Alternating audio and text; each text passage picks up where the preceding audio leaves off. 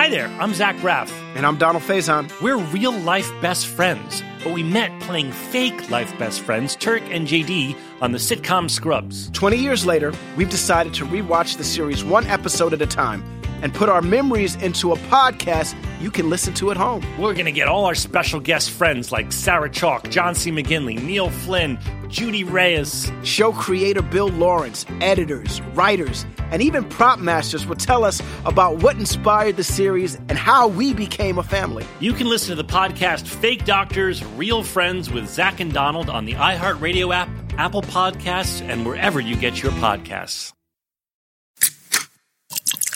This is the Jabberjaw Podcast Network.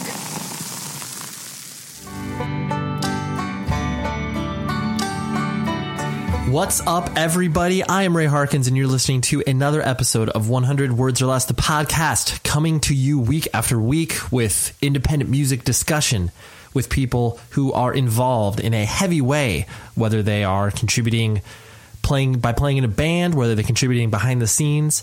As long as they are involved in this awesome independent music community, that's who I'm bringing on. That's who I'm talking to. And this person embodies that for sure. His name is Finn McKenty. He's actually a repeat guest.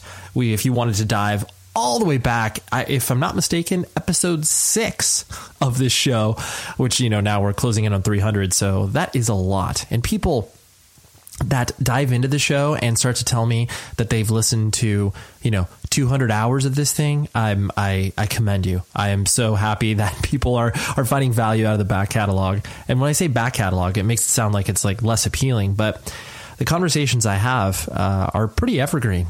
You can listen to them 3 years later. You can listen to them 2 weeks later. It doesn't matter as long as you're diving in. So thank you. But anyways, I got a little sidetracked. Finn came on the show and he came over to my house and we had a really, really deep discussion on like religion and positivity and just so much cool stuff. Finn, he is the main, digital marketer. I'm not exactly sure his title. I asked him at some point in the conversation of URM Academy, which is a online school that basically teaches you how to become really good at engineering, from either recording your own bands, recording other bands. It's really, really an awesome program that, some of our mutual friends have built, and now Finn is helping them out to basically, make sure that people are aware of this thing. And that's one of the reasons why I wanted to have him on as well, because I really believe in this company's mission of trying to make sure that people, get better at what it is that they're interested in, and, offering real services from that perspective and not just, blowing smoke and mirrors around. So anyways, that's Finn, and we get into it, but let's talk about some other things first. First and foremost, you need to visit our web partner, noecho.net, please, because they are offering great content on a very regular basis. So please do that. And I also have to mention Rockabilia. I know you're probably like, I get it, for those of you that listen to the show on a week-to-week basis. But if you don't and you're just diving in, you need to visit rockabilia.com. And what do? They sell awesome band merch. And they sell over 500,000 items of band merch from everybody from, Slayer and Mastodon, Misfits. You can think of a band and you can dive into their archives and you will probably be able to find a piece of merch. Like I was just tripping across Bane the other day on their site and was like, oh yeah, that's cool. They got a bunch of Bane merch. And what they also do is they officially license all of these images and items, and whatever it is that they're producing is legit. It's not crappy bootleg stuff, because I've made the mistake before of buying some bootleg merch on whether it's like Amazon or other places, and 99.9% of the time it's the worst thing possible. Like whatever it is I paid for, it is not worth it. And then not to mention the fact that these bands are not seeing the money, and frankly that is one of the main sources of revenue for bands is their merch, whether it's touring and selling it. It's crucial to their existence. So go to rockabilia.com. I will give you 15% off by using the code PC 100 words or less. So please dive onto Rockabilia's site, find some merch. let me get you 15% off. Use that code. And thank you, Rockabilia. We've appreciated your support over the past couple months. And I like what they do. So good job, Rockabilia.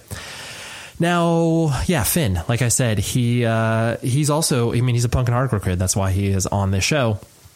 And he's done a lot of cool, interesting things that are, involved in the more sort of corporate world, whether that's like his old design work with he worked for Abercrombie and Fitch. Yes, that's what he did. And then he also worked for Creative Live for a while, which is another awesome online teaching portal, which we talk a lot about that. They primarily focus on like photography, but he did some music stuff over there that was really, really cool. So anyways, Finn's just a great guy and we had a fun conversation. So that is what we were doing. And here he is.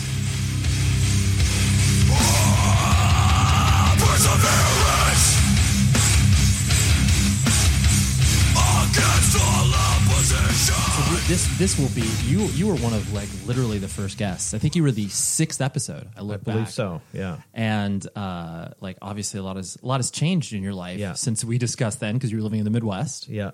And then you moved out to Seattle. Yep. To work for Creative Live. Yep. Where I grew up.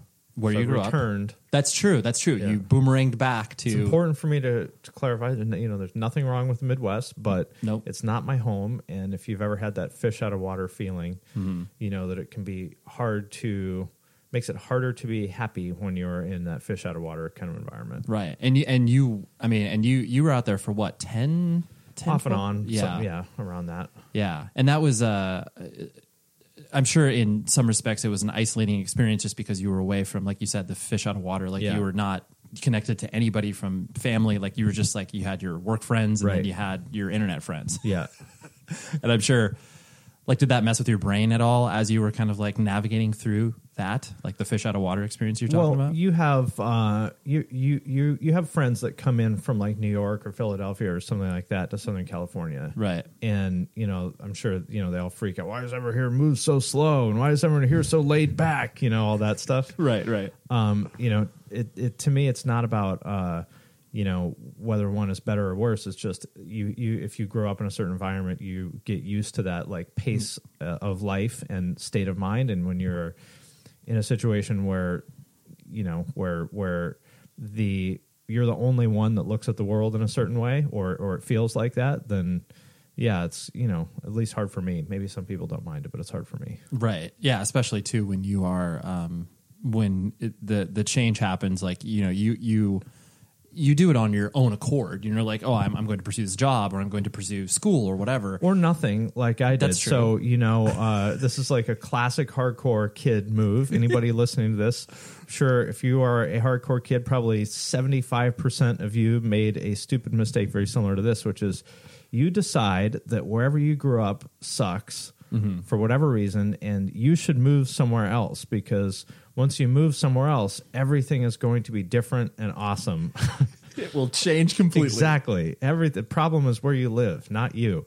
So I moved when I was 18. I moved from Seattle to Cleveland because I knew some people in Cleveland. Rah, rah, rah. Sure. And that was a really bad idea. Yeah. But maybe it wasn't. I learned a lot from it. Right.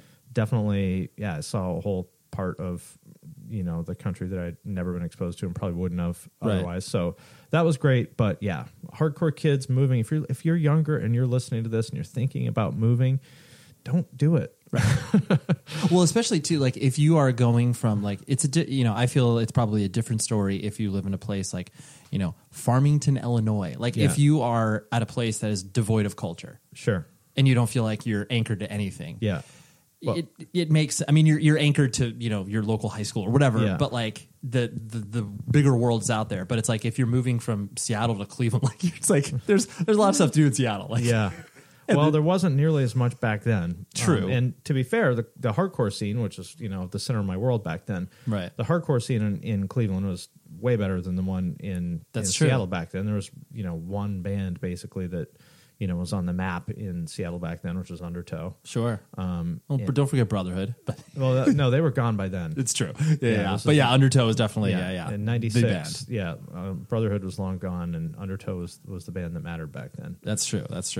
Yeah. And then I guess, yeah, the upshift that you can have in regards to like, oh yeah, like there's there's not only just one band, there's a lot of stuff going on out there. Yeah, and bands didn't tour in Seattle back then because, I mean, even now they still sometimes don't, but it was really, off the beaten path back then, and, every year somebody would almost die going over the mountains. I remember Earth Crisis was the first. I don't remember who else, but, a bunch of people got in accidents going over the mountains in the winter, which is scary, so...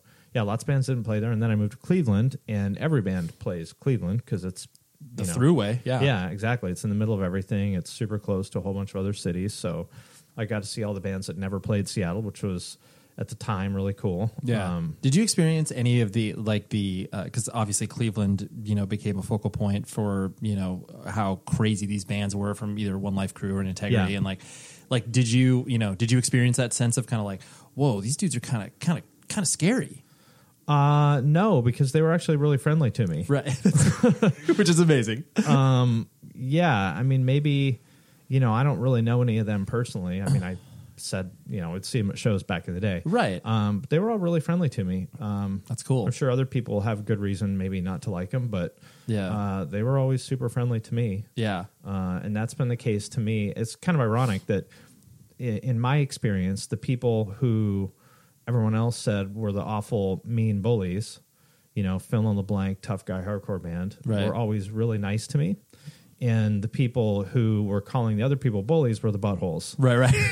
We're just the worst. Totally. Yeah, they were really mean. Like all the cool guy, Spock haircut, type Midwestern emo people that said One Life Crew and Integrity were horrible people. Right. They were the ones who were judgmental and mean and cliquish and unwelcoming in my personal experience. Yeah. No, I mean that. Well, especially too if you're talking about the way that a lot of those scenes kind of came up and transpired, it was very exclusionary.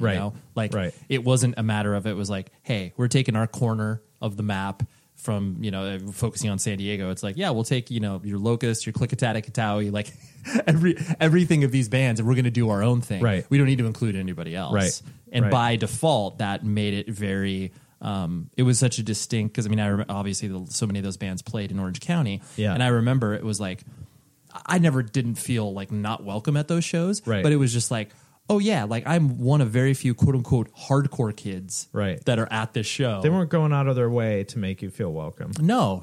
And it wasn't, it wasn't like, I mean, if I showed up in like, a Madball jersey and basketball shorts, like, clearly people would have been like, yo, what's up with that guy? But I just look like roughly how I do now. Right. So there's no posturing from that perspective. Right.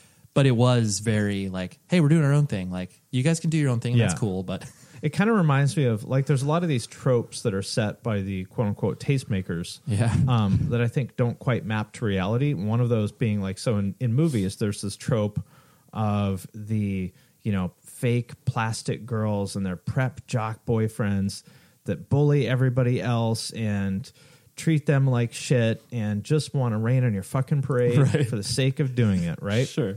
And these poor artsy kids just want to live their lives, but all these damn jocks get in their way, right? Exactly, are just out there to rain on their parade. And so many people, you just sort of accept that that's true. Well, it's in a movie. I guess that's what it is. And so then they plant the seed in your brain that that's the situation, and so you become, you see the quote unquote jocks as the enemy. And when you treat them like the enemy, guess what? They're probably not going to like you that much. Totally. And so it becomes a self-fulfilling prophecy. And I just, for whatever reason, I've never really thought that way. Mm-hmm. So I was cool with those people. It's not like we hung out, but like I was cool with those people in high school, probably because I liked Pantera and so did the people on our football team. And sure. So we were it's cool. like there's different interests. Like there's diverging interests, and you can both still coexist in the same world and not be throwing stones at one another. You can just be like, oh yeah, that's your weird thing. Yeah. And like, oh wow, I'm not into football at all. Like that's your thing. But I think, and then thinking about it now as an adult where I understand these things a lot better, I go, well, let's think about who writes movies. Yeah. Who are the people that like author this culture? Yeah. They're not like functional, like healthy, happy people. Yeah. They're dysfunctional, angry, bitter people who want to paint this picture of, well, the reason I'm unhappy is because all these awful people hated me in high school for no reason. Right. And so they tell the story. And so I think there's a lot of that in culture. Yeah. Of the people who author culture being these angry, bitter, dysfunctional people that paint a picture that does not actually exist. I know. And it is interesting too, on that same note, the notion that now obviously, nerd culture is mainstream culture, and it has been now for 10 plus years. And so like how everyone's had to sort of reconcile with that in their brains to be like, okay, these sort of niche things are now like not niche at all. Right. Like it's 100% cool to be obsessed with Star Wars. Like everybody, like, yes, it's totally fine. Yep. And then how that sort of shifts the balance of power, where it's just like, I mean, look at like a dude like Guillermo del Toro, and it's like, that guy could not be more of a shut-in. Like, right. But everyone's just like, man, a visionary director. And like, of course he is. He is unbelievable. But it's so funny how people have to like grapple with that, where it's just like, oh man, like I guess that's the world we live in now. Yeah. Yeah, it's definitely it's a different place. So The inmates are running the asylum now. I know, exactly. And no one knows what to do. It's like, well, I guess this person has a very unique take and voice. I mean, I guess we need to listen to them now. Well, another good example of that is I remember I would read all these stories and zines about how awful Earth Crisis were as like humans. Totally. There were these horrible, violent people. Oh, they hit my friend with a brick. Right. All he was doing was just standing outside the venue holding somebody else's beer. Right. He doesn't even drink. He's straight edge. And they hit him in the side of the head with an axe handle. Right. Just for holding a beer. Right. And then beat him on the floor with a grocery divider. Right. Yeah. And you'd hear, wow. And, I'm 15 or something. So I assume if I read it in a zine, it must be mostly true. Sure. God, these guys must be horrible monsters. And, of course, then you meet them. And if you've ever met anybody in Earth Crisis, you know that like that couldn't possibly be farther from the truth. Totally. It's a game of telephone that happens. Right. Yeah, I mean, although I will tell, here's an Earth Crisis story I will tell where they did whack somebody. It happens from time to time. Here is a Cleveland story for you. So Please. I think it was Earth Crisis, Madball, and Scarhead, I think. That's a good lineup. Yeah, it's awesome. This was in 97, I think. Okay, yeah. And I don't remember why there was a scuffle. Sure, yeah. But there was. I think one of those guys was throwing meat at them or something like that. Okay, of course, yeah. You're combining two disparate elements together. Like powder keg plus match. Something will explode. Yeah. So anyway, for whatever reason, it jumped off, as they say. Mm-hmm. And Ian from Earth Crisis was trying to hit somebody with his bass. Sure. He is the bulldog. Yes, he was trying to hit Chubby Fresh, I think, maybe, I don't know. Sure. I could be wrong about that, so don't quote me on it. Yeah, no quoting. He was trying to hit somebody, but unfortunately, he just fucking cracked some poor little vegan kid, like in the head. Like, he had a big gash on his head, like, maybe 4 inches long or something. He's sitting on the side of the stage, holding his head, like, and his blood is dripping into his hands. He's like, I just went to a show. Yeah, and Ian's like, oh, fuck, sorry, man. Yeah. Do you want a shirt? Right. Yeah. That's basically the only way that you could help a person immediately is be like, well, hey, do you want a shirt? I'll get you a towel. Like, I don't really know what to do here. Right. So, if there were Earth Crisis whackings, that's the only thing I ever saw. And right. That you witnessed, right. A complete accidental swing and a miss. Yeah, exactly. Exactly. It's the same as like when I was playing baseball in 4th grade and Chris Holt was at bat. And he hit some other kid behind, he like let loose, let go of the bat when he swung and hit some kid in the side of the head. Same thing. Freak accident. Yeah. Totally. We don't call Chris Holt a bully. Right. That was just an injury on the sporting field. Exactly. The thing that always struck me about you too, ever since we became close and friends, is like you're thoughtful. And I think a lot of people that, I mean, as you grow older, obviously, like you were mentioning earlier, you have a better perspective and you understand why you were into certain things. And I don't know, it just seems like you've always kind of put thought into stuff. Like, I don't know. It just doesn't, I know that's kind of a vague question, but like, yeah. I was actually we were just talking about thoughtfulness with Johnny Minardi this morning. Sure. Because I think he's a very thoughtful guy. Mm-hmm. And he used to work for Equal Vision. So as some people who are listening to this will know, Equal Vision started out as a Krishna label back in the day to put out Shelter and 108 or so, I don't know what it was. But so the thing that really like flipped the switch in my head when I was a kid, so my mom was into a lot of that stuff when I was a kid. But of course, I didn't listen because it was my mom. Sure. Like actual Hare Krishna or like just sort of spirituality in general? Spirituality, but like the only thing that I still have from, you know, anything, like I don't have any of my old records or zines or anything. Like the only possession I still have from more than 10 years ago is a book that my mom gave me called Whispers from Eternity, which is by a guy named Paramahansa Yogananda, who is like this Indian spiritualist drawing from like the, you know, Hindu and Christian tradition. And the book is kind of about the union of those two things. So not exactly Krishna, but not. Right, totally. So the stuff, so I was very familiar with that stuff from an early age. And then, you know, I discovered Shelter because I loved Youth of Today. And it clicked for me in a way that it probably didn't for almost anybody else because, you know, Krishna core was a trend back then. It was. But I had heard about that stuff for years before, like you had a previous exposure to it, right? Like, you know, there's the band Veil of Maya, and there's the Cynic song Veil of Maya, right? I had heard the term Veil of Maya for years from my mom, right? You know, before. So when I would hear like Shelter or Downset or 108 talk about this stuff, like I understood it in a way that probably not too many other like white Americans. Totally, you know? Yeah. It was just kind of like surface level. Like, I mean, it would be like. Because I wasn't like you in that exposure. It was definitely for me like being exposed to Shelter in 108 where I was kind of like, this is the first time I kind of heard of this. Yeah. But then, you're immediately being like, well, like, I was like, that's interesting. Yeah, I totally get this. Like, you're like, I get this already. Mosh riffs and like the Veil of Maya. This makes perfect sense to me. Totally. Which in hindsight is so weird because like probably literally one of the only 15-year-olds, you know, in 1994 or 92, you know, that like understood a pre-existing knowledge of this stuff. Of those two things. Right, like, right. You know, unheard of back then. But so I got like Ray Cappo's book, In Defense of Reality, and read a lot of that stuff. And then that's, you know, of course I didn't listen to it because it was my mom, but when Ray Cappo said it, I was all ears. Because he's not your mom or your father. Even though he was not saying anything really different at all. I mean, it's literally the same shit my mom said. But when my mom talks about Maya, I don't want to hear it. Shut down. When Ray and Porcel tell me about it, I'm all great. in. Yeah. Right.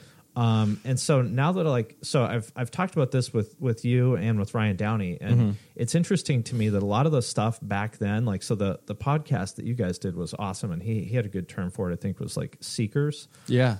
That there was a group, and they probably still exist. There's probably a new version of it, but there was this group of seekers back then that were exploring a lot of ideas that, you know, 25 years later are now mainstream. So the stuff that you would read in Shelter lyrics in 1990 is stuff that you would hear Ariana Huffington talk about now, or it's Tim true. Ferriss or something like that. Yeah. And I'm very grateful that I was exposed to that back then. Sure. Because it's, you know, I'm far from perfect person, but I'm a lot better now than I was 20 years ago, and I have always put in work on like correcting my thinking, you know, on a daily basis ever since I was a child. Yeah. Because of my mom.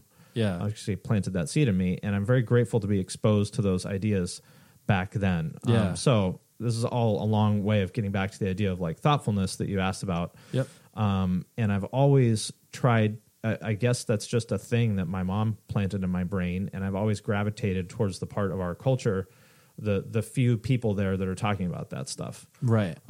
And they're out there, and now that I think about it in hindsight, like, man, they were ahead of their fucking time. Totally. Like, do you know you know the band Downset, right? Absolutely. Have you listened to the lyrics at all? Yeah, I mean, at one point, yes. Like, but man, that's some deep, like, that is some really, like, pretty deep shit. Totally. Like, this the idea that, I mean, because obviously, you know, as you start to like explore your own musical taste and cultural path, and you know, the more ideas that you shove into your head, the better, in my opinion, because then all you're doing is getting a lay of the land. You'd be like, okay, I see what that is. I don't agree with that. I see what that is. Like, that's kind of cool. Let's see if I can or just like you said, look into it more and be exposed to it. Right. Because in that way, you're actually going to be hopefully a better, more well-rounded person, even though you don't know what it means. Like, you know, when you first start being like, well, I'm straight edge, and be like, well, like, do you know what that actually means? Like, no, I just don't drink. And it's like, well, there's a whole lot that smoke sometimes, but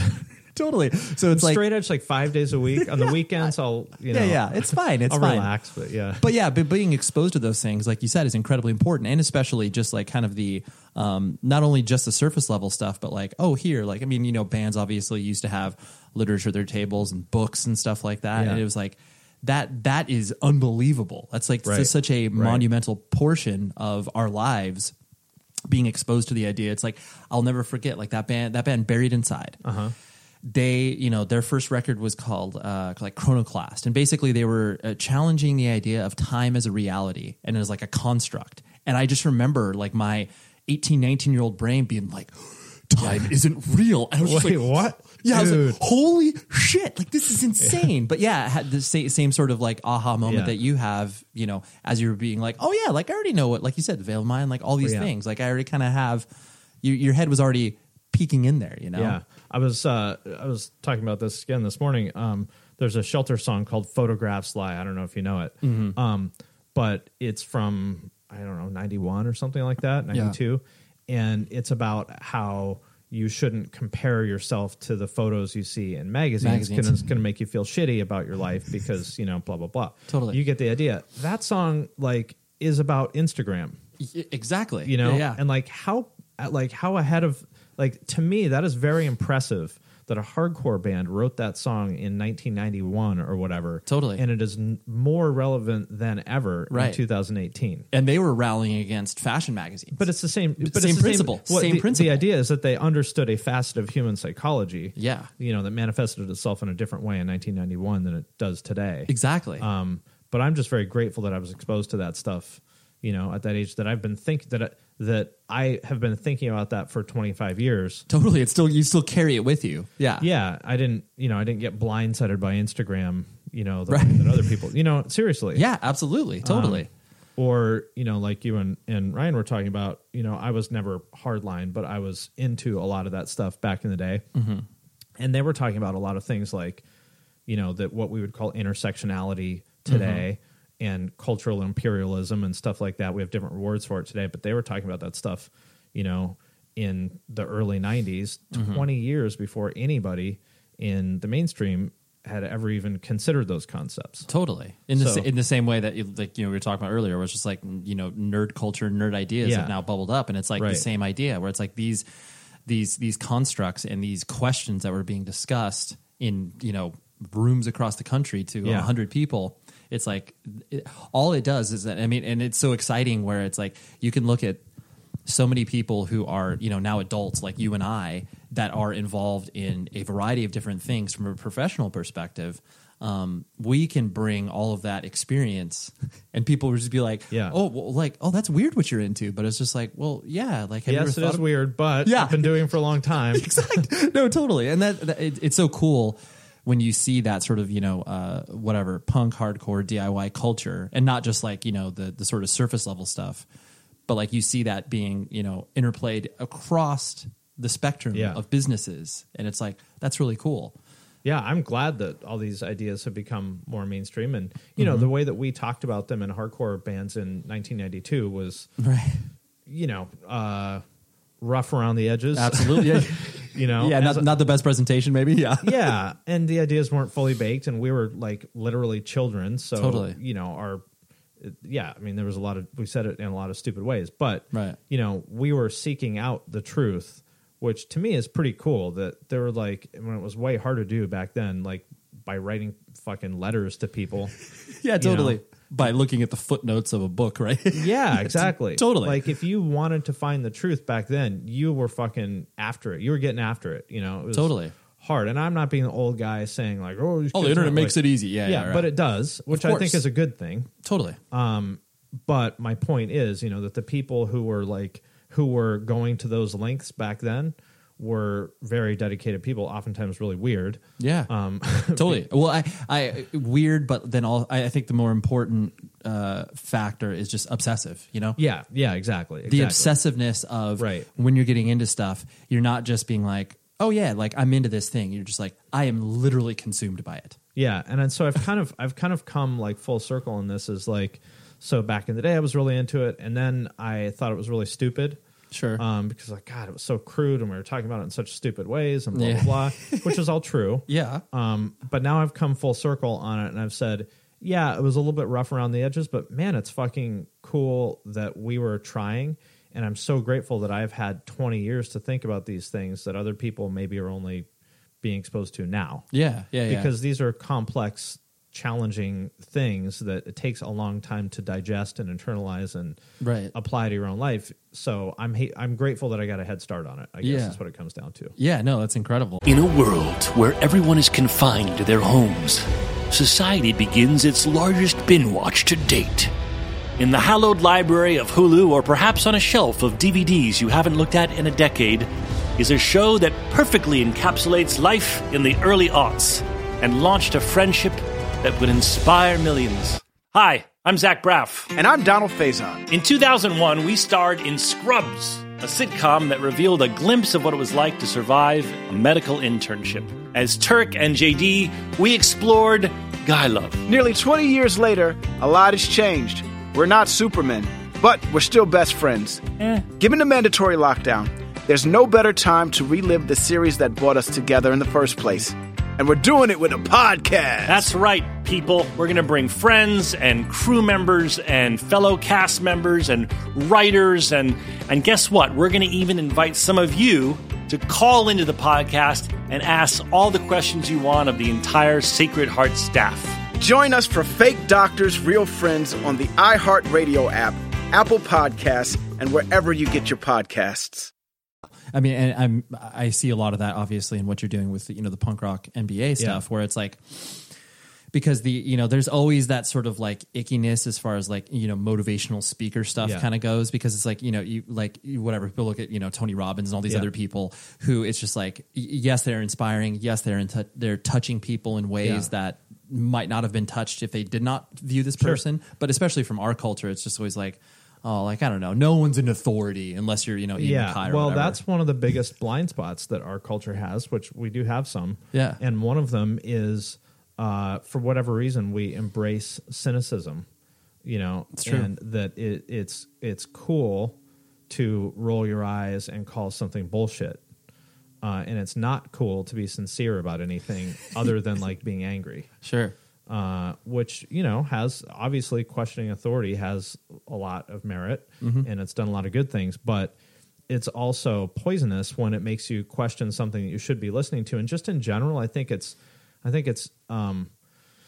poisonous that we make fun of people who are sincere. I mean, to use Earth Crisis and Shelter as two examples, how much shit did they take in the 90s for being sincere about something? Totally. For standing like on the top of a mountain of a principle. Right, exactly. Exactly. Whether you agree with and it wasn't that people disagreed with them necessarily. They were just mocking the fact that they cared. Sure.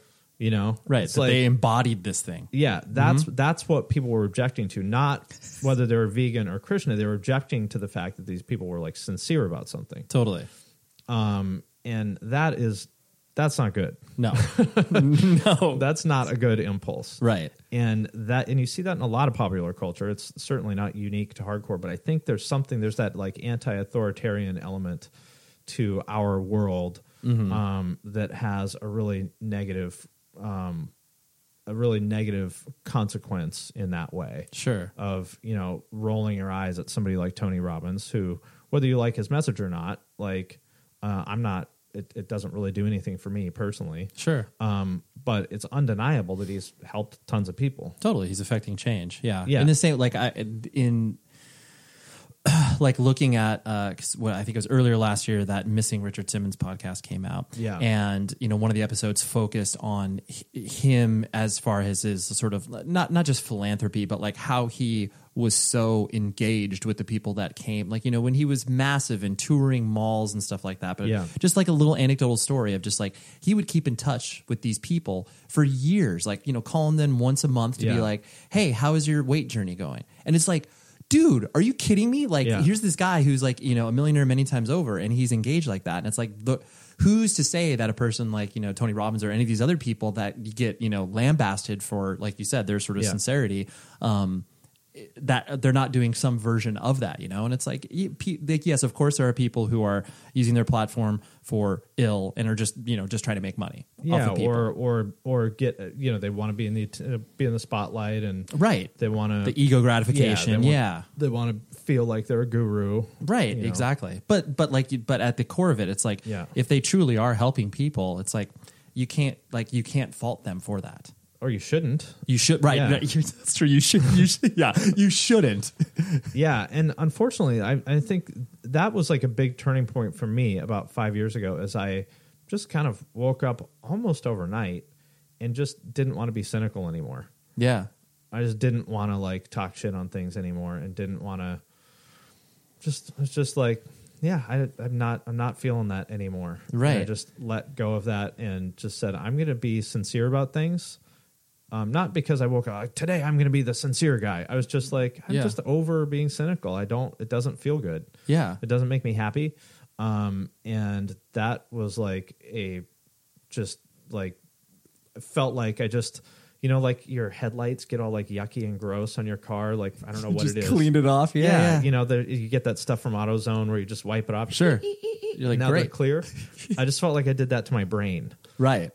By not being cynical anymore. And you see this, like, I think we have a lack of empathy in general, like as a culture. And part of that is youth, I think, because when I was younger, I was not very empathetic. Yeah. That's very true. That's definitely a muscle that gets entertained over time. Especially in young men.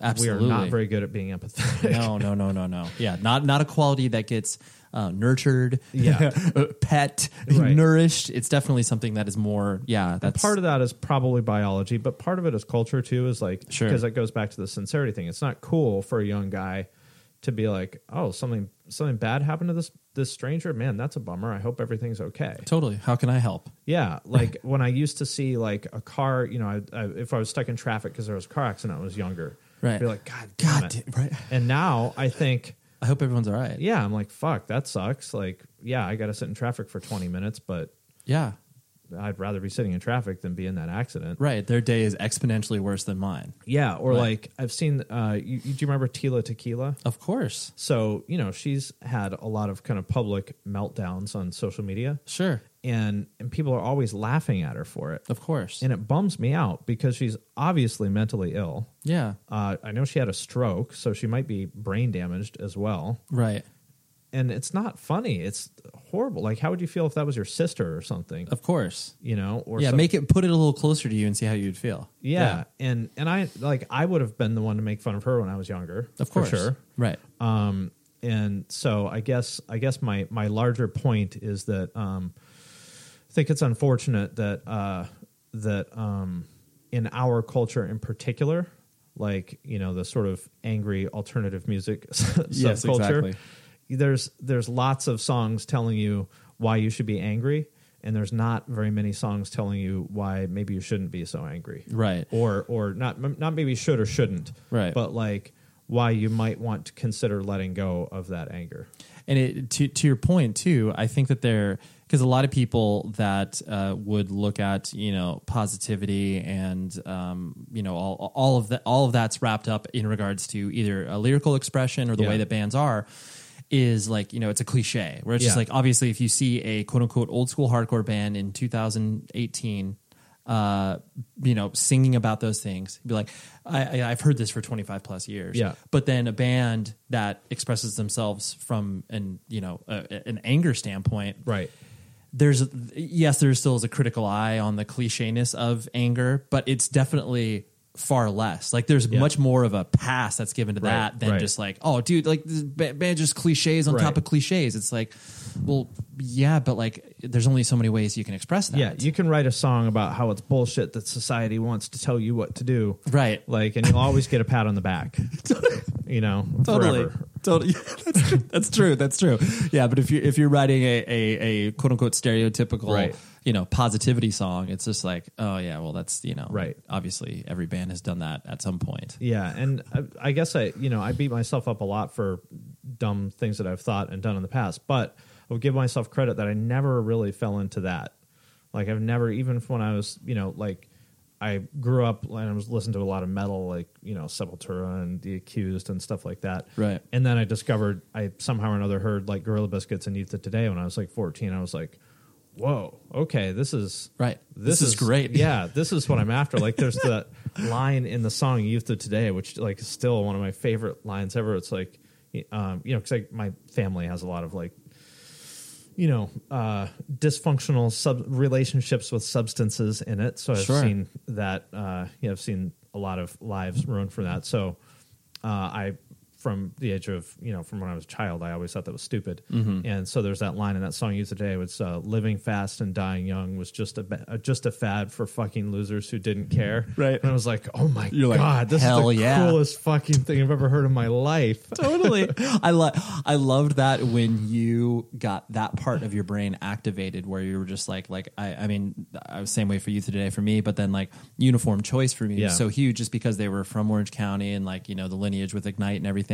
But I just remember where it's just like, the whole notion of like, you booze, you lose. And I was just like, fuck yeah, you do. Like, of course you do. It's like, I love that little part of your brain where it's just like, you are given voice to that thing that's in your head. That's like, oh my gosh, yeah, you're right. Well, it's so important. And this is another reason why I think it's important for, for us to, I guess push back on the like cynicism trend is that there's lots of kids who are like that, who are like 13 or 14 or 15, whatever, like young kids. And when you're that age, like you care a lot what someone who's like 20 thinks. Of course. If the 21-year-olds in your scene say this is cool, you don't dare challenge that. Even if you're thinking it in your head. Totally.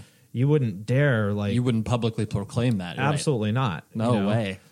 Yeah. You wouldn't go out on a limb and be like, oh, dude, like, I don't know, man. Knock Loose isn't that cool, man. Right. Or name any other band that is popular at the moment. But actually, it's worse. It's worse than that. Like the criticizing the popular thing is easy. Yeah. It's praising the unpopular thing that's hard. That's true. That's way more challenging. That's way harder. Like, oh, Knock Loose sucks. They're just fucking hype. Yeah. You can be the cool guy and do that. Right.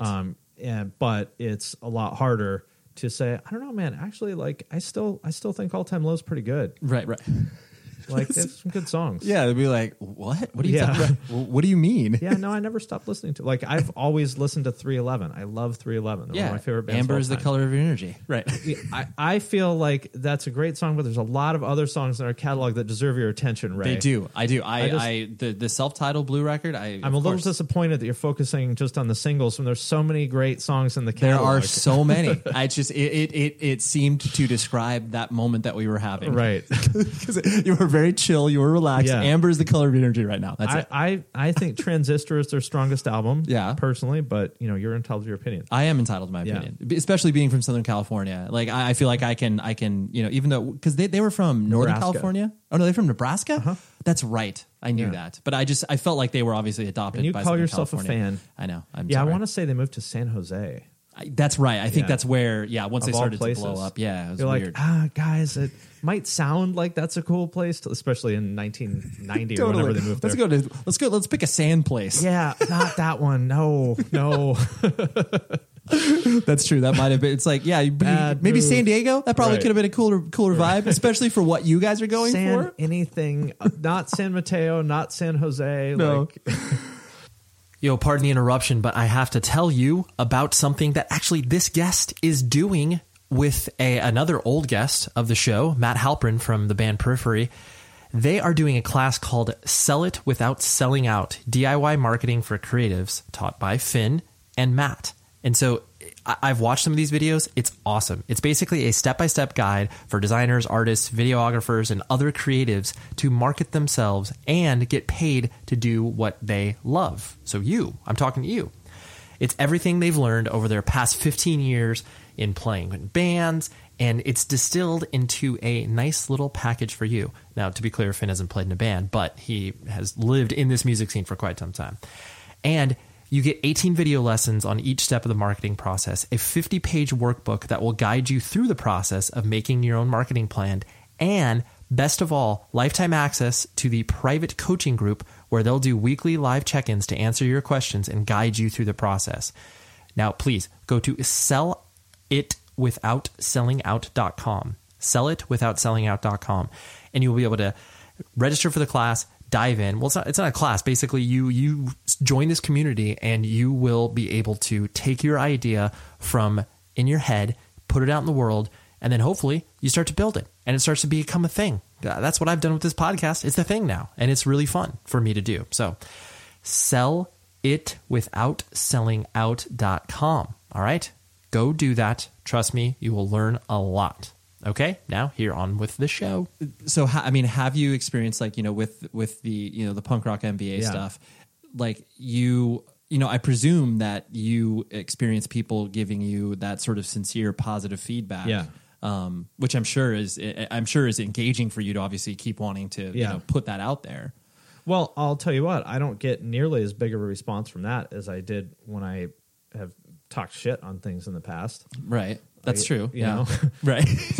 That's true. You're being positive. People are just like, well, how can you really spread this around? Yeah, exactly. But I'm okay with that. Like, I don't, and that's a thing that I hope changes, like, in our culture. It probably never will, because our brains are, literally like more respond stronger to negatively valenced things than positively valenced things. That's just like a fact of, like, I guess human neurology. nature. Right, It's like it's more important to make sure you don't get eaten by the tiger. Right. So your brain will allocate more cycles to that. But to me, it's like, so yes, it's very easy to get a lot of attention on the internet by talking shit on something. Like, if you want to get a lot of validation, talk shit on Gary Vaynerchuk. It's true. People will tell you you're great. Because, right. Great. Yeah. Like, just a huckster. You're so right. He's so full of shit. Rah, rah. Right. But I would ask, is that the person you want to be? Like, is that going to, like, what's that worth? It will poison you. Like, to just put out negative energy. Like, think about what that's doing to your brain. Yeah. Right. You were literally not adding value to your life. You're not. It's same as like, and it's unfortunate, but like, how many YouTubers are there where all they do is like 10 bands I fucking hate. Yeah. And they'll get, 100,000 views on it. Totally. But like, where are you going with this? Yeah. And I hope that we, as viewers, remember, like, anybody who's listening to this, like, you choose what's popular by what you click on. Absolutely. And it's funny you mentioned that, because there's one of the most popular YouTube channels out there that I would have never found out about this if it wasn't for just me and my son tripping across this. Dude Perfect. So it's like those guys that do the trick shots. Yeah, exactly. But it's like that channel and the videos that they put out could not be more awash with positivity. It's great. Like, it's just like, I watch it and it's like it not only is it soothing, but it's fun. It's like, I obviously can watch it with my 6-year-old son. I threw a marble through a hula hoop from 400 yards away. Totally. And it's just like, great job. Right. And it's like, every time that they are more successful, which they are, many, many times over, but it's just like, that's the sort of stuff that is rad to see, where it's like devoid of cynicism. Like, this is just us having fun. It was funny because when I first started to watch those videos, my brain did the whole like, these are kind of just jockey guys, like whatever. But then, like, the more I watched it, because you were lied to by all those people that wrote the teen movies that said jocks are bad. Yeah, and then it was just like, oh no, man, these guys are a chill hang. And by the way, guess what? The captain of the football team that you're convinced hates you because you had a GBH patch on your backpack didn't know you existed. No, he was just doing his own thing until you called him a stupid jock. Right. And then he was like, wait, what? Yeah, totally. What the fuck are you? What? Yeah, until you threw your bologna sandwich at him or whatever. Right. Like, fuck you, man. Yeah, man. Yeah. I hope you lose your football game on Friday. He's like, what? Who are you? Why are you throwing shit at me? The one thing I want to talk to you about too is the you worked at Creative Live for a long time, and then now you made a shift over to the do you call it the Unstoppable Recording Academy? URM Academy. URM Academy. Yeah. Okay, which that has already existed, and you're for years before you joining, but you were friends with everybody. I worked with them like on the side for about a year and a half, so I've been there almost since the beginning. Totally. And the I'm sure it was one of those things where it was exciting for you to work on the side and it was fun. Like, did you feel scared as you were kind of leaving a sort of quote unquote, mothership from Creative Live to work with essentially a startup? Yeah, of course. Yeah. So if anybody is listening to this, you might be familiar with Creative Live. I don't know. Maybe we sponsored this podcast or something. Yeah, you did. Yeah, we did some ads at some point. Yeah. Yeah, so Creative Live is an online education platform focusing on creatives, primarily like photographers, graphic designers, but photography is the big one. Mm-hmm. Company's got like, I think, $60 million or something in funding now, and maybe 150 employees in two offices, Seattle and San Francisco. So it is a startup, but it's like a mid-stage startup where... There's revenue that's been created. Yeah. Like it's it's a functional business. Right. It's not going anywhere. There's no danger of the lights turning off. There's some things to figure out, but like the lights aren't going to turn off. So there's a lot of security there. Sure. And backed by some of the, best VCs on the planet, like Social Capital and Greylock, who are, if you huge. follow VCs, those are two top fucking notch. They've done a good job. Right. Yeah. You got Reid Hoffman and Chamath Palihapitiya in your corner. Those are two titans. So, for me to leave, and I worked for the founder and CEO, Chase Jarvis, who I've known for a long time and is an awesome, amazing human being that's done more for me than almost anybody else in my entire life. Mm-hmm. So for me to leave that is, super, super scary. Like, man, am I really like... Am I doing this? Yeah. Is this... Are you sure? So it is super scary, but definitely glad I did it, and that's not... disparaging Creative Live at all. It's an awesome opportunity. I think it's a great company. I love Chase and everybody else there. Chase and Mac Azadi, who's the COO, also extremely helpful. Taught me a ton of things. I wouldn't be able to do what I do today without the stuff he taught me. Mm-hmm. One of the best operators I've ever worked with. Nice. And I will say two things about them that were very... that I took away from them is both of those guys never, ever, ever lose their cool, which I have done countless fucking times. Sure. Like countless times I have shot myself in the foot by letting my temper get the best of me. Mm-hmm. And, I've known Chase for 15 years. Right. I've worked very closely with him. I have never once heard him lose his temper. I have never once heard him say anything shitty about anybody ever. That's incredible. Maybe say something critical, like, well, I don't think his work is good enough for this, Sure. But appropriately critical. I've never heard him say something nasty about anybody ever. If maybe it's happened, but I wasn't there, I don't know. But I've been around him a lot for 15 years. I've never seen it. I've never seen Mac lose his cool either. And, he is the COO so if anybody who knows what a COO or doesn't know what a COO is, that's the person who kind of runs the business, the day-to-day of the business. So the person that deals all of the nasty shit, totally. That's like, that bubbles to their desk. Exactly. Right? They're the ultimate problem solver. So he deals with more annoying shit than anybody else. Never loses his cool. It's amazing. Ever. Right. Even when he's entirely justified to do so. So if I learned anything from those two guys, it's that. Right. Just keep it cool. Yeah. And so that is something that has served me very well at URM because we're a much smaller company. There's four of us. Four of you guys, yeah. Yeah, and some other people, and there's a lot of chaos that when I was younger, or I would have just like lost my shit and started getting pissed off and frustrated and saying nasty shit to people that would have made it way worse. Yeah, totally. That it's not that your impulse has been stamped down to where you're just like, oh yeah, this is not going to serve me well in the long run. Right. I just think about. I remember asking Mac about this. I hope he doesn't mind me repeating this, but.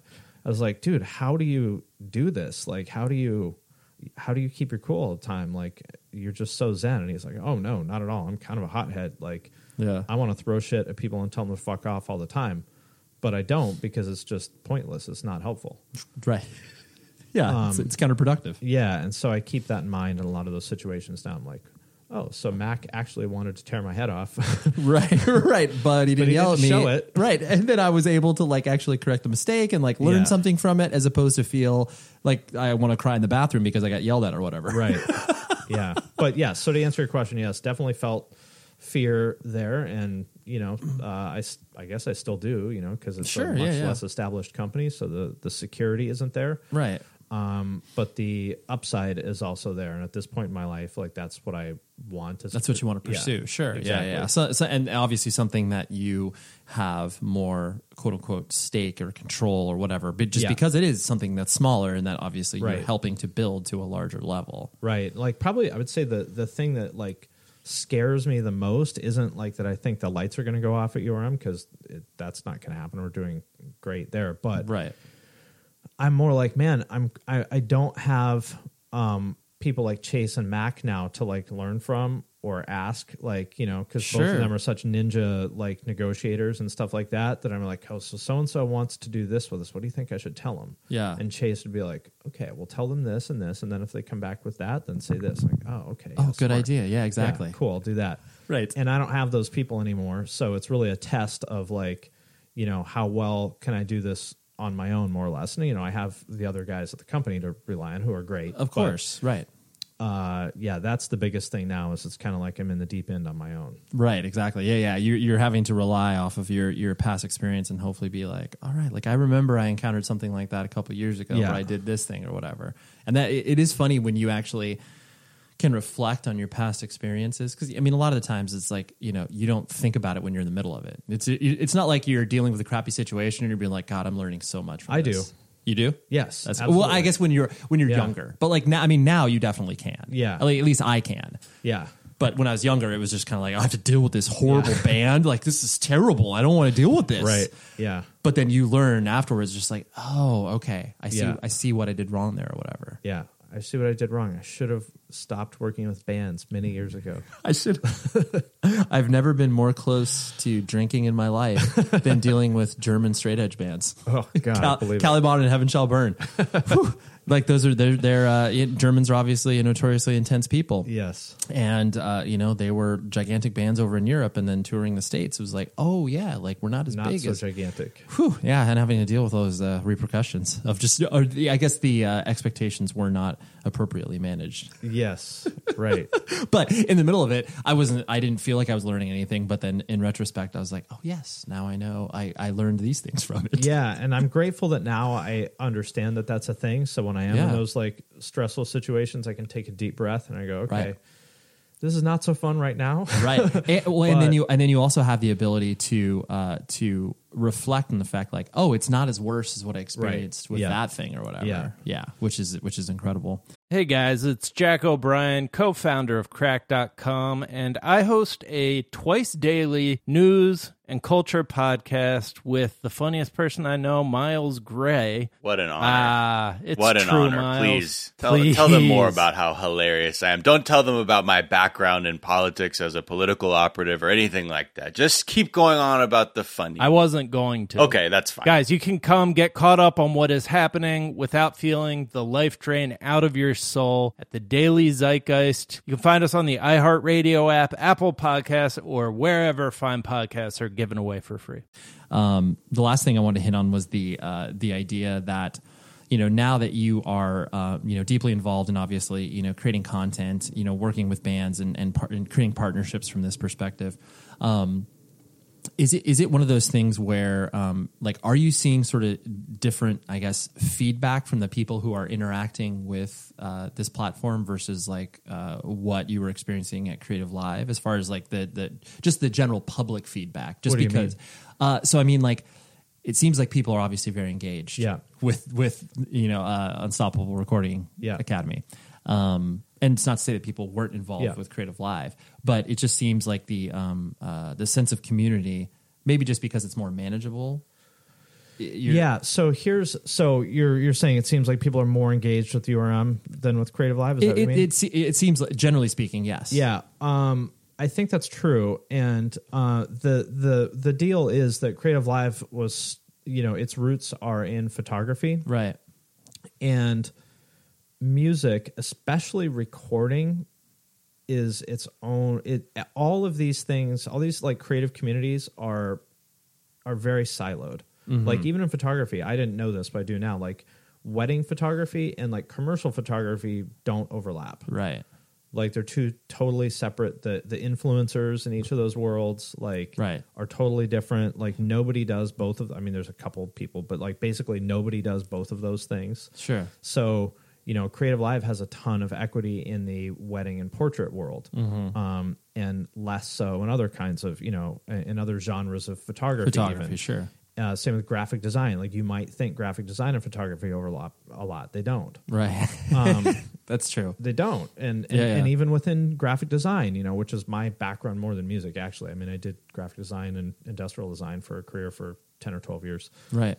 So even within graphic design, there's like people that do like hand lettering versus people who are really into, say rock posters. Sure. Or, interface design. And those are three very separate silos. So what you're seeing is basically Creative Live has an amazing level of engagement with the wedding and portrait photography world and less so in other worlds. And it's just very hard to build a relationship with more than one community. And I think we did. I'm proud of what we did with audio stuff at Creative Live, and I think we did build some of a relationship. But when you're able to focus on one thing, that's true. I mean, it's the same with a band. How many times have you seen bands, do well in one thing, and they're like, we're going to start playing the Red State Rock Festivals. Of course, right. Totally. Or it's like, or the people, it's like, obviously you saw so many hardcore bands attempting to go to this sort of hair metal route because that was what was happening at the time. Right. But yeah. And it never works, or almost never works, because people always underestimate or they overestimate the level at which these things overlap, and they don't really overlap very much at all. Right. So you're basically starting from zero every time. Yeah. And it's hard enough. It's hard enough to do it once, and it's not even like, oh, they're so stupid they thought they could do it. It's just like, man, it's hard to do it even once. To do it twice, like to build yourself up in more than one community, is really, really hard. And that's why, like, I admire Nike so much, because they've done that so many times. Each one of these sports is the same thing. Totally. The fact that they can have a brand in golf and in skateboarding, is insane. It is insane. Yeah. I mean, it's like, obviously you have a war chest to invest in these things, but it's like, but lots of other people do too, and they failed. Totally. And to me, it always shows the notion where it's just like, well, yes, of course these companies have to spend money to, be successful in different verticals, but it's like, because they are spending the money and because they are focusing on this, it is something of value, you know, and they are supporting a community in ways that, others haven't or aren't, or have less of a tolerance for, quote unquote, losing money or whatever. Like you would see Nike open a little skate park, that only 100 people would go to, or sponsor a hardcore show, or all those little things that are brutally like that's small potatoes, but you have to do all that stuff. You don't just get to come in there and put the haystack down. You got to build it one needle at a time. Yeah, exactly. But I see your point where it's just like the and to me it strikes me too, the people who are engaged with the Unstoppable Recording Academy. It seems like, even though obviously, sort of metal and heavy aggressive music is the focal point, do the people that are involved with it are, I'm kind of putting them in one of two buckets, where people who are trying to record their own bands better, or then people who are obviously trying to build their own recording career. Is that kind of a appropriate characterization? Yep. Okay. And do you do people kind of interact with the Academy differently because of that focus? Yes. Okay. So the people who want to make it their career, or even just a serious hobby where they make money from it, maybe, they just want to use a supplemental income or something like that. To them, it's an investment in their future, as opposed to a hobby, which is a little bit of a different thing. Same way as you spent whatever you spent on this equipment to record this podcast, in a way that you might not if it was just, a hobby, because this is a business for you. Sure. So people are willing to invest more in it if they think it's going to be their career, or they want it to be their career, versus if it's just themselves, invest more, monetarily and in terms of like their attention. Right. And I'm sure there's space where they're recording and like what they want to do with that. Exactly. So those are the people, and I've been kind of surprised at how many people there are who want to make it their career. Yeah. There's more of them than I would have guessed. Interesting. Yeah. Yeah. I mean, we had like a summit. I don't know if you saw. We had I did see those pictures. In Florida, and we got 100 people to come, and it wasn't even hard to get 100. That's amazing. Yeah, from all over the world. And I was like, wow, this is pretty cool. I thought it was going to be difficult, and it was easy to sell it out. Right. It was. I mean, not hard at all. That's amazing. Just because people obviously wanted to contribute to it and meet. And that's all these people who are, want to turn this into their career. So for them to spend whatever it costs to come there from Portugal, to them is worth it because it's going to, and I believe it will, like cut years off the time it takes to get them there. Right. And how are you viewing the sort of, bands and partnerships you're trying to create? Like, do you feel like you have to do, I guess, a lot of sort of salesmanship of that to the bands? Or like, do bands kind of generically speaking see the value of it? Yeah, actually they do see the value. That's cool. There's some people that, that we don't work very much with the bands directly per se. The only thing we need to do with the band is license the song. Right. Okay. And we are willing to pay, of course. So, but we're releasing the raw multi-tracks, and there are some, I thought people might be more nervous about that. And they really haven't been. There's a couple people, but by and large, they're like, as long as you'll pay us, a fair licensing rate, then we're cool. Yeah. And I think that is because, the co-founders, Joey Sturgis, Al Levy, and Joel Wanasek, they've recorded every fucking heavy band you can think of. Like, people know, they have earned the trust of the community. Sure, right. It's not just some fly-by-night, like, random dude, hey, can you release this? Like, right. No, what are you talking about? I've known you for 10 years, or I've known of you for 10 years. So I don't think you're going to do anything fishy with this. I don't think you're suddenly going to turn into a bad actor, so we trust you. And that's pretty cool, because I was expecting that to maybe be a little bit dicier than it has been. Right. What's been one thing that's, I guess, surprised you the most with the I guess either it's the community, the people who are interacting with you guys, or, just like, oh, wow, I never thought that this band would agree to do this or whatever. What's been kind of, a surprising thing that you've noticed? Well, can I give you a long answer? Please. Okay. So back in the day, you will probably remember, and other people remember, like the hardcore fests, which were a very different beast than what they are today. So there's stuff like, Sound and Fury, and this is hardcore and stuff, which are very, pro. By, institutions. Right. And, by the standards of hardcore, those are very, professional things. Right. By that, I mean, the drum sets are mic'd. Of course, right. There is some effort put into it. It's not just a room that is rented out. Right. Yeah. But back, in the mid 90s to late 90s, there were fests, but they were way smaller and way jankier. Yeah. Like, there's the More Than Music Fest in Michigan. Well, in Ohio. In Ohio, that's right. And, Michigan Fest was Michigan. Right. Yeah. And there were a couple other ones, but there weren't that many of them. It's true. And at the time, because this was essentially pre-internet, I thought of them as being so big, but it was maybe 150 people. Yeah, totally. I remember seeing Hatebreed play on the floor of a theater in Indiana with Charles Bronson and Race Trader. So good. Which is like the most bizarre line. Yeah. Charles Bronson being able to play with Hatebreed is so insane. Yeah, it's like literally a joke. That's so good. And Race Trader with Burn the Idol of the White Messiah with Andy Hurley on drums in his judge shirt, sitting there looking like here we go, guys. What have I gotten myself into? Totally. So these things happened, and there'd be maybe 150 people there or something like that. Right. And you think about what did it take to even know about that, let alone show up in 1996 to something like that. Totally. And I've kept in touch with a lot of those people, and thinking back on it, that was a very, those were definitely seekers, to get back to what we were talking about before. These were like really special people, for better or worse. Totally. Yeah. And it's been a long time since I felt that vibe, because it's way easier to go to This Is Hardcore than it is to go to More Than Music in 1995. Absolutely.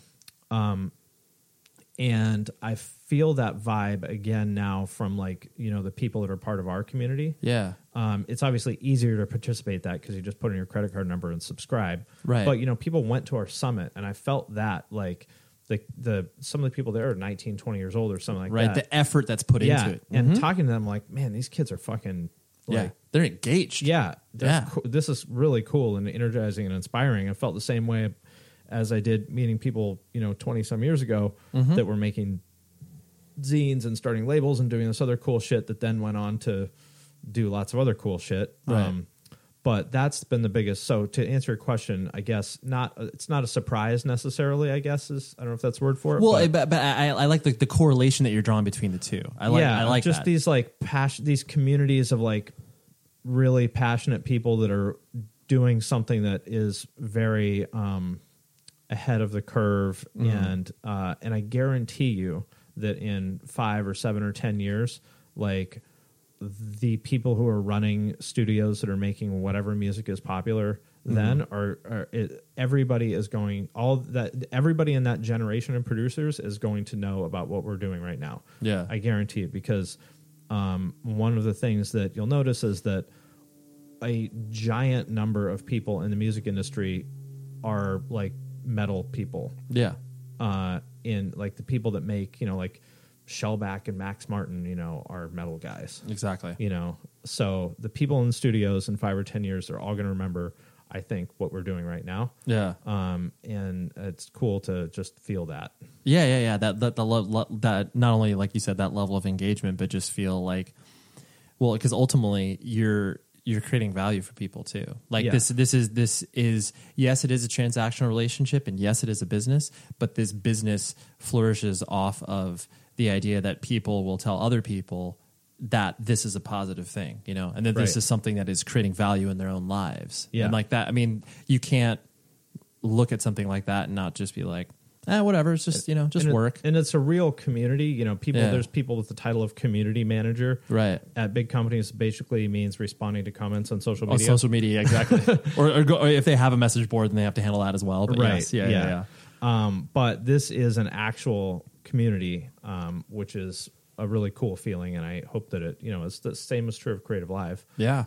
And so that's the thing I want to keep, nurturing and growing. Yeah. That's super exciting. Well, Finn, I love hanging out with you, man. We could do this for another 3 hours, but I feel like that would spin off into our own separate podcasts. Well, anytime. Well, yes. Thank you, Finn. Thanks for coming over, and I really enjoyed that conversation. It was, I had a loose framework of what I thought we were going to discuss, and I just ended up throwing most of that out. We were like halfway through. It's like, oh no, let's explore these nooks and crannies. I think it's interesting. So anyways, thanks, like I said, Finn, and please sign up for his class. It's really, really cool. They put a lot of time and effort into this thing, and they ultimately want to help. It's not like they're doing this to be like, all right, man, we're going to make millions. It's like, no, we want to help. Yeah, we want to make some money for the time and effort that we put into it, but it's the real deal. Trust me. And the guest next week is an awesome one, Chris number 2 from Anti-Flag. I actually met up with them on tour, and we hung out in the green room and did the whole interview thing, like the whole traditional how bands get interviewed, as opposed to like either over Skype or people coming over to my house. But anyways, Chris number 2, great discussion, and that is what you have to look forward to next week. Okay, and until then, please be safe, everybody. You've been listening to the Jabberjaw Podcast Network, jabberjawmedia.com. Shh.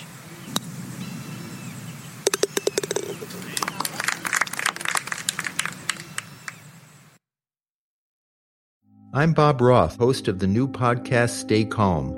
Meditation changed my life in college, and I've spent the last 50 years teaching people about the benefits of meditation, from celebrity clients to students in inner-city schools. And now I'm sharing a lot of what I know straight to your ears in my new podcast. Join me every Monday through Friday morning. All you need is a few minutes and an open mind. Listen and subscribe to Stay Calm on the iHeartRadio app, Apple Podcasts, or wherever you get your podcasts.